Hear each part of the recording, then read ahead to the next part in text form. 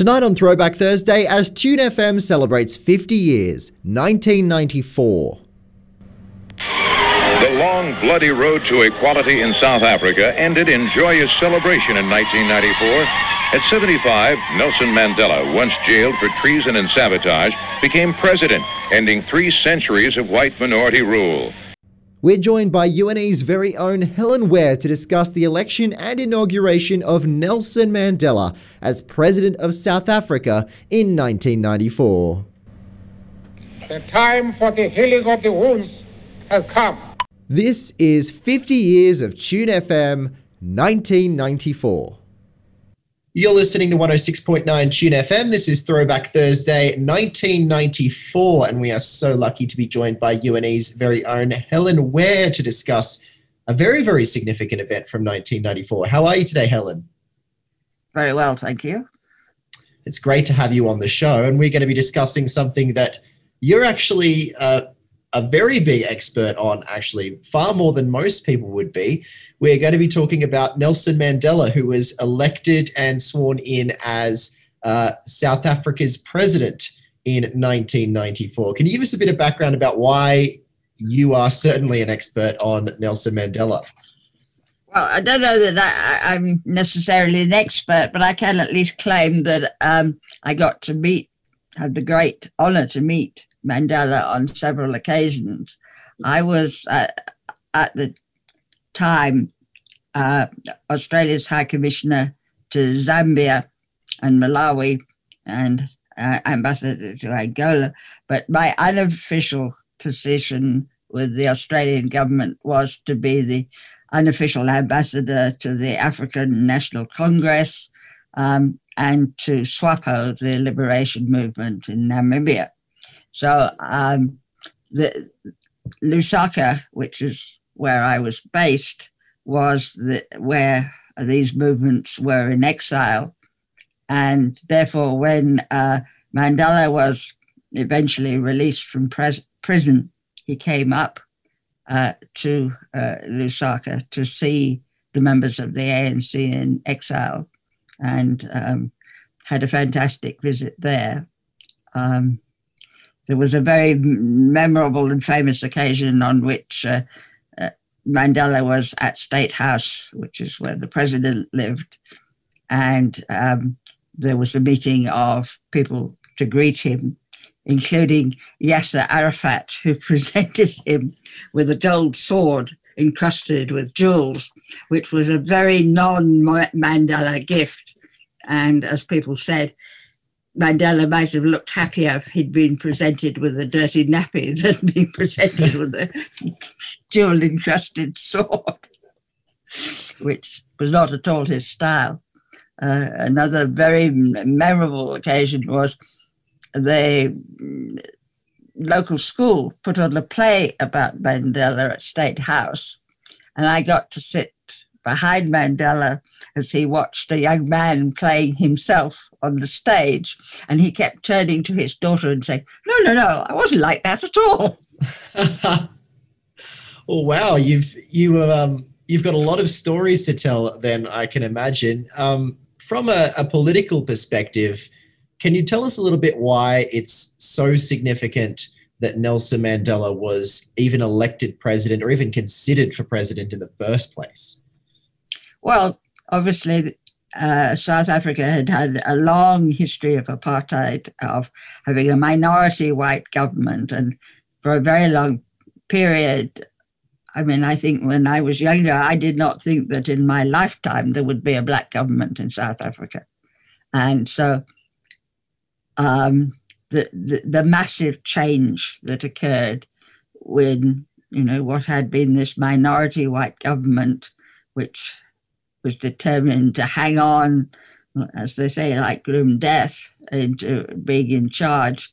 I mean, in the end, the other thing that people were never sure about was if there was a transfer of government, whether it would be peaceful. And a lot of people were predicting that there would, in fact, be a civil war in South Africa, that there wouldn't be a peaceful transition. And so that was really the great miracle that that it was that in the end, the white majority government released Mandela from prison where he'd been for over 25 years, and that he gradually was able to move to a position where there would be an election and he would be elected president as head of the ANC. All of this very peaceful and quite miraculous, again, to many Black South Africans who, again, had never thought that in their lifetimes they would actually get to elect the government. I mean, they'd been through a number of fairly fake elections, but they never had a real opportunity to go to the ballot box and elect a government that was really going to be representative of the whole country. It's absolutely incredible. So what was the background leading up to this taking place? You said that it was peaceful.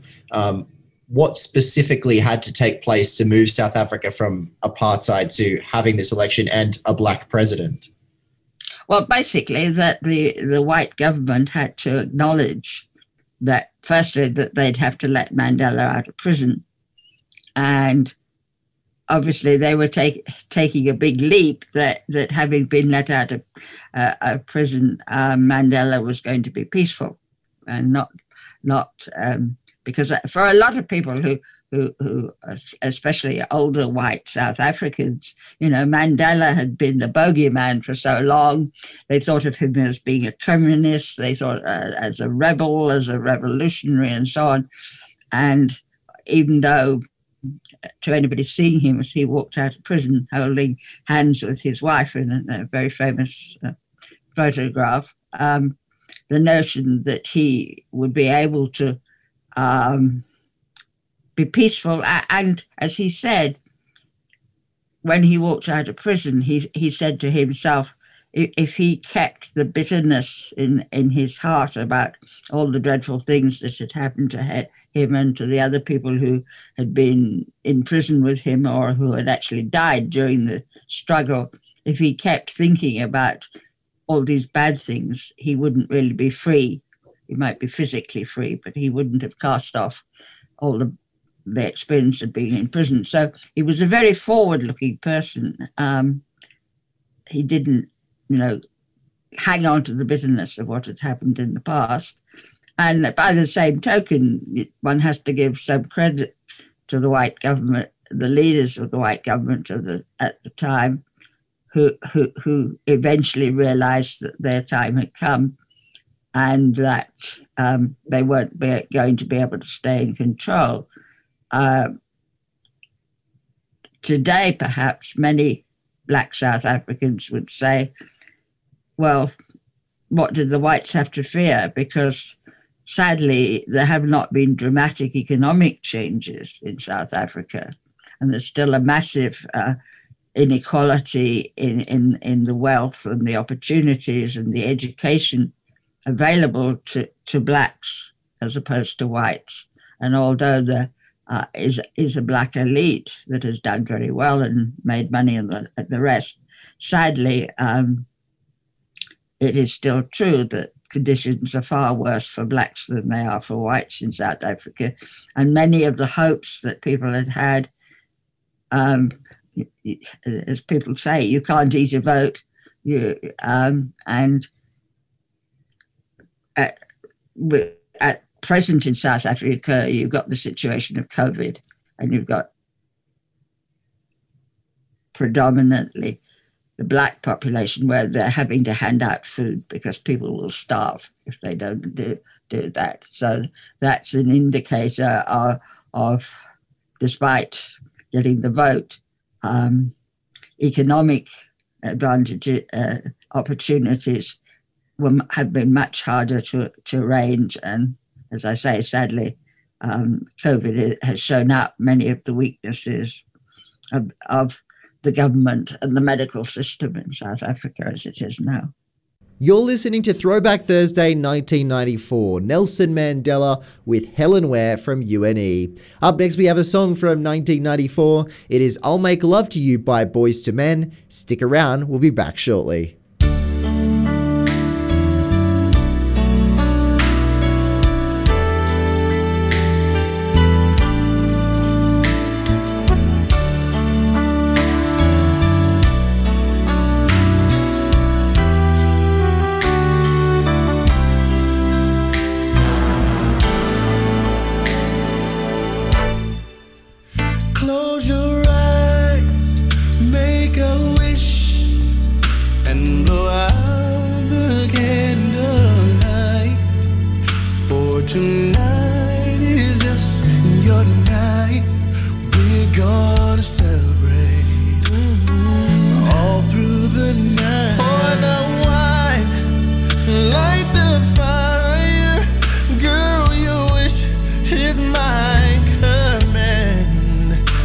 I submit to your demands. I will do anything, girl, you need only ask. I'll make love to you like you want me to, and I'll hold you tight, baby, all through the night. I'll make love to you when you want me to, and I will not let go till you tell me to. Girl, relax, let's go slow. I ain't got nowhere to go. I'm just gonna concentrate on you. Girl, are you ready? It's gonna be a long night. Throw your clothes on the floor. I'm gonna take my clothes off too. I've made plans to be with you. Girl, whatever you want me, you know I could do. I'll make love to you like you want me to, and I'll hold you tight, baby, all through the night. I'll make love to you when you want me to, and I will not let go. You tell me to, baby. Tonight is your night, and I will do you right.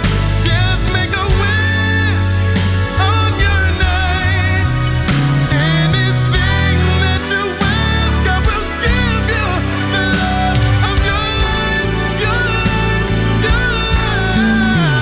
I'll make love to you like you want me to, and I'll hold you tight, baby, all through the night. I'll make love to you when you want me to, and I will not let go till you tell me to. I'll make love like you want me to, and I'll hold you tight, baby, all through the night. I'll make love to you when you want me to, and I will not let go till you tell me to.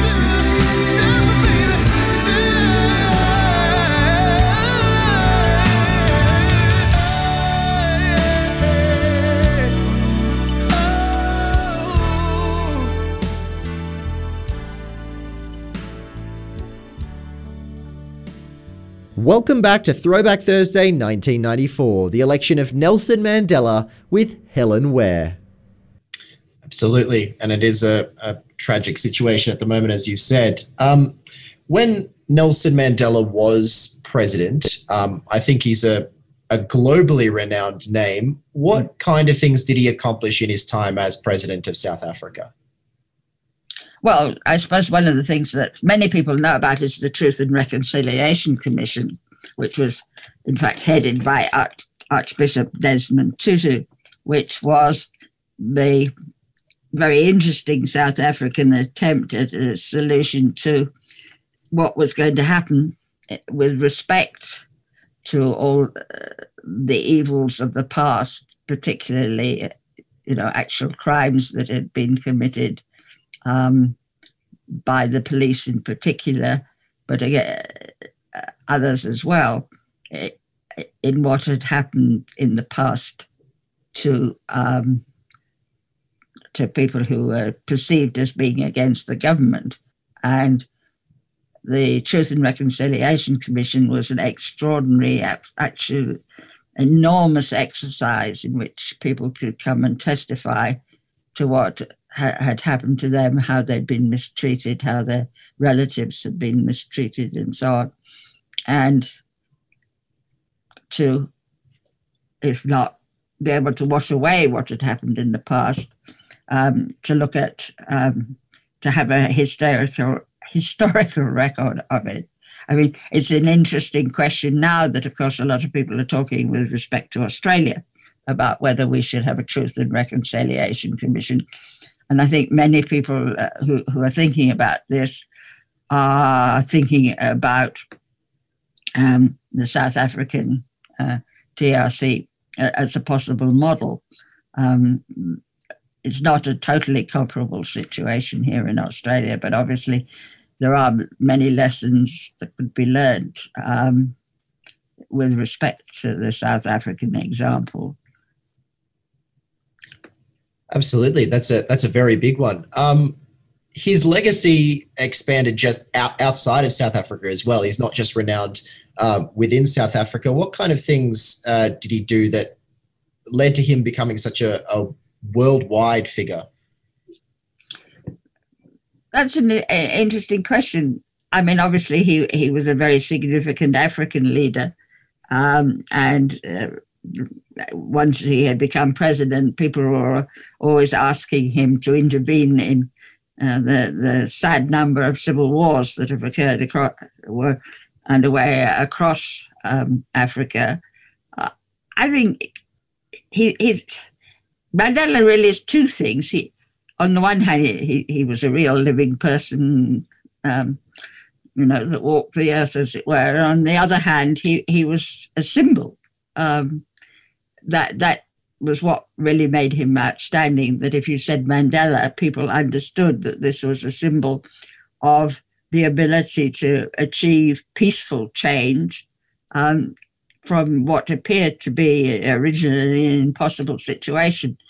Somebody who'd been in prison for so long, and a majority that took power without using any, there were violent incidents, but essentially it was a majority that took power by peaceful means, by, as it were, the force of argument rather than the force of arms.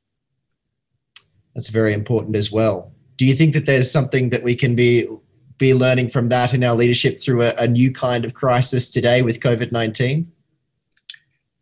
Well, it's an interesting thought. I mean, Mandela was not a bureaucrat. He was not somebody, I can't imagine him giving a daily briefing on how many cases we had yesterday and what. On the other hand, I think he would have been very inspirational in the sense of saying, look, we have to obey these rules in order to get through this terrible tragedy. And this, in inspiring people by his words. I mean, he was a very effective speaker and writer, and inspiring people to do the right thing is a very important ability for any leader to have. And at the same time, he wasn't a sort of shouty leader, or he had charisma, and he knew how important he was, but at the same time, he was, I don't know whether modest is the right word, but he was somebody who knew that he could just stand there and have an impact. He didn't need to yell or shout. Absolutely. I think a couple of leaders that we know of in the world today could learn from that, certainly. You're listening to Throwback Thursday 1994, the election of Nelson Mandela with Helen Ware. Don't forget to stick around, plenty more to come, but we're going to go to another song break from 1994 now. It is Shoop by Salt and Pepper. Hey, yeah, I want to shoot, baby, shoot. Ooh, how you doing, baby? No, not you. You, the bow-legged one. Yeah. What's your name? Damn, baby. That sounds sexy. Here I go again, girls. What's my weakness? Hey. Okay, then chillin', minding my business. Word. You saw I looked around and I couldn't believe this. I swear, I stand, my niece, my witness. The brother had it going on with something kinda wicked. Had to kick it. I'm not shy, so I asked for the digits. I hope no, that don't make me see what I want. Slip slide to it swiftly. Felt it in my hips, so I dip back to my bag of tricks. Then I flip forward tip, made me wanna do tricks on them, lick them like a lollipop should be licked. Came to my senses and I chill for a bit. Don't know how you do the voodoo that you do so well. It's a spell, hell makes me wanna shoot. Shoot, shoot, shoot, shoot,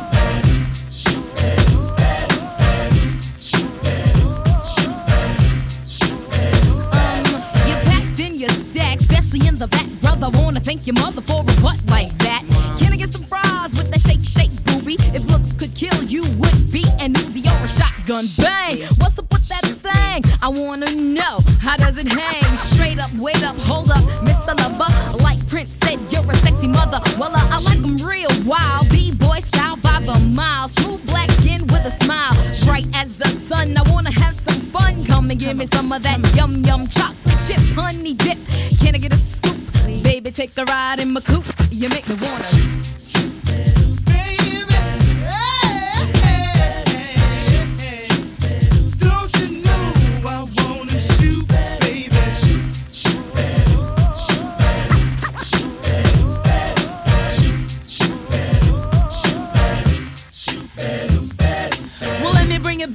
Subject, that's all it said. Make you get hot, make you work up a sweat. When you sit to my loo, my darling, not falling in love, but I'm falling for you.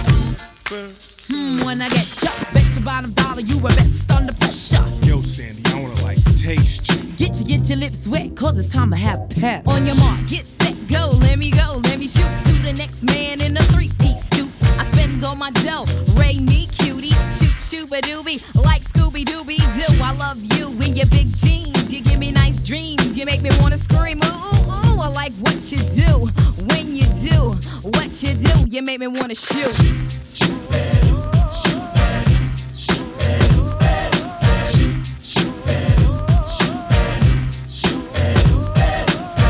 Oh my goodness, girl, look at him. He is the cutest brother in here, and he's coming this way. Ooh. S and the P wanna get with me, cool, but I'm wicked G. Hit skins whenever quickly. Right. I hit the skins for the hell of it, just for the yell I get, for the smell of it. You want my ball, here's the hot rod. 12 inches to a yard and have you sounding like a retard. Big 12 of 6'2", wanna hit you. So what you wanna do? What you wanna do? I wanna shoot.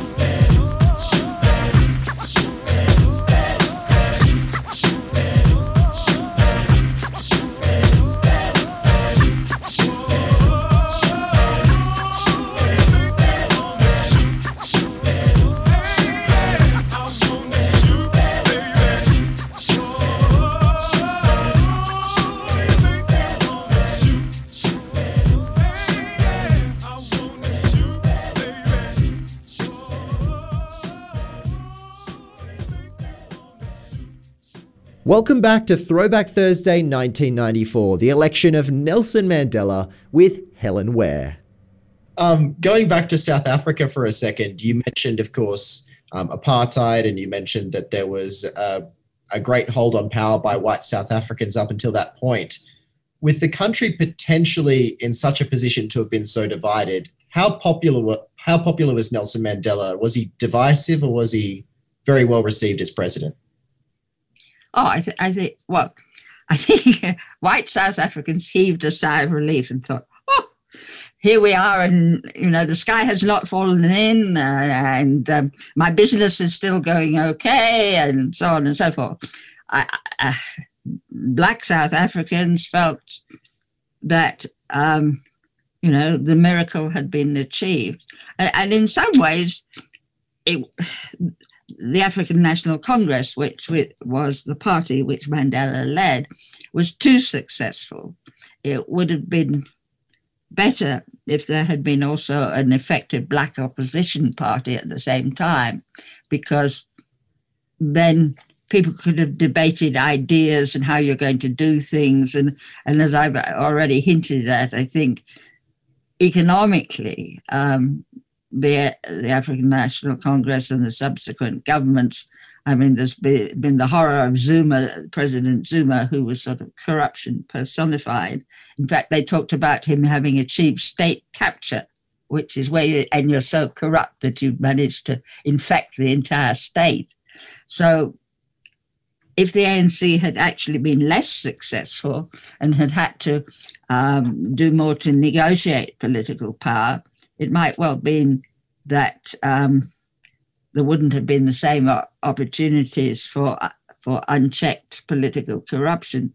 And also, as I say, that people could have debated ideas about ways of how to run the country. because sadly, that was really I mean, certainly Mandela was not an economist. I don't think he was even particularly interested in how you run an economy. I think the assumption was that you could have specialists and just leave them to do it, which only works if you know what you want to tell the specialists to achieve. And as I've indicated, the subsequent failure was to achieve better economic outcomes. I mean, COVID is a terrible problem, but even before COVID, some estimates said that 40% of young people in the African townships were unemployed, and that's a terrible situation. Post-COVID, it may be indeed that 40% of all Black Africans are unemployed, which again is unimaginable and horrendous. That's truly horrendous. And going on from that and taking those statistics into account, what do you think is the state of South African and African politics today, and what needs to change there? Because obviously there's still some sort of an inequality and some sort of a problem. Yeah. I mean, there's always going to be a debate about whether you spend more effort on sharing the cake or trying to make a bigger cake for people to share. I think in the South African situation, there was really not enough emphasis on sharing the cake in the sense of providing resources for the poorest South Africans: education, water, electricity, basic supplies, and having a situation where there was enough employment. This is a universal African problem, and sadly it may become an Australian problem too. In a modern economy, how do you provide enough jobs, especially for young people? And the reason why you have lots of civil wars in Africa, amongst that many other things, is the fact that you've got lots of particularly young men standing around on street corners with absolutely nothing to do, and no prospect and no hope. And I always remember interviewing a young man with a machine gun who said, "This is the first piece of modern equipment I've ever had in my life." I'm sure if somebody had given him a nice motorbicycle, he would have been equally happy. And so it's that failure to be able to deliver in that sense that it is a problem for South Africa and for many other countries in Africa. I mean, even if they have mines and so on, the amount of and this is another problem for South Africa, that the mines are actually running out. And of course, they're becoming increasingly mechanized, so they don't need a lot of labor. So once again, the same is true, of course, of modern agriculture. It doesn't employ large numbers of people. So, short of picking strawberries, it's not very labor intensive. So this is a major problem, which, as I say, I think Australia may be seeing something more of, sadly. Well, thank you so much for joining us today, Helen. It's been a pleasure to have you and to have your wonderful insight on Nelson Mandela and the legacy that he's left as we look back on the year 1994. And I hope you have a wonderful rest of your day. And thank you so much. Thank you. You're listening to 106.9 TuneFM. Don't forget to join us next week as we move on to the year 1995.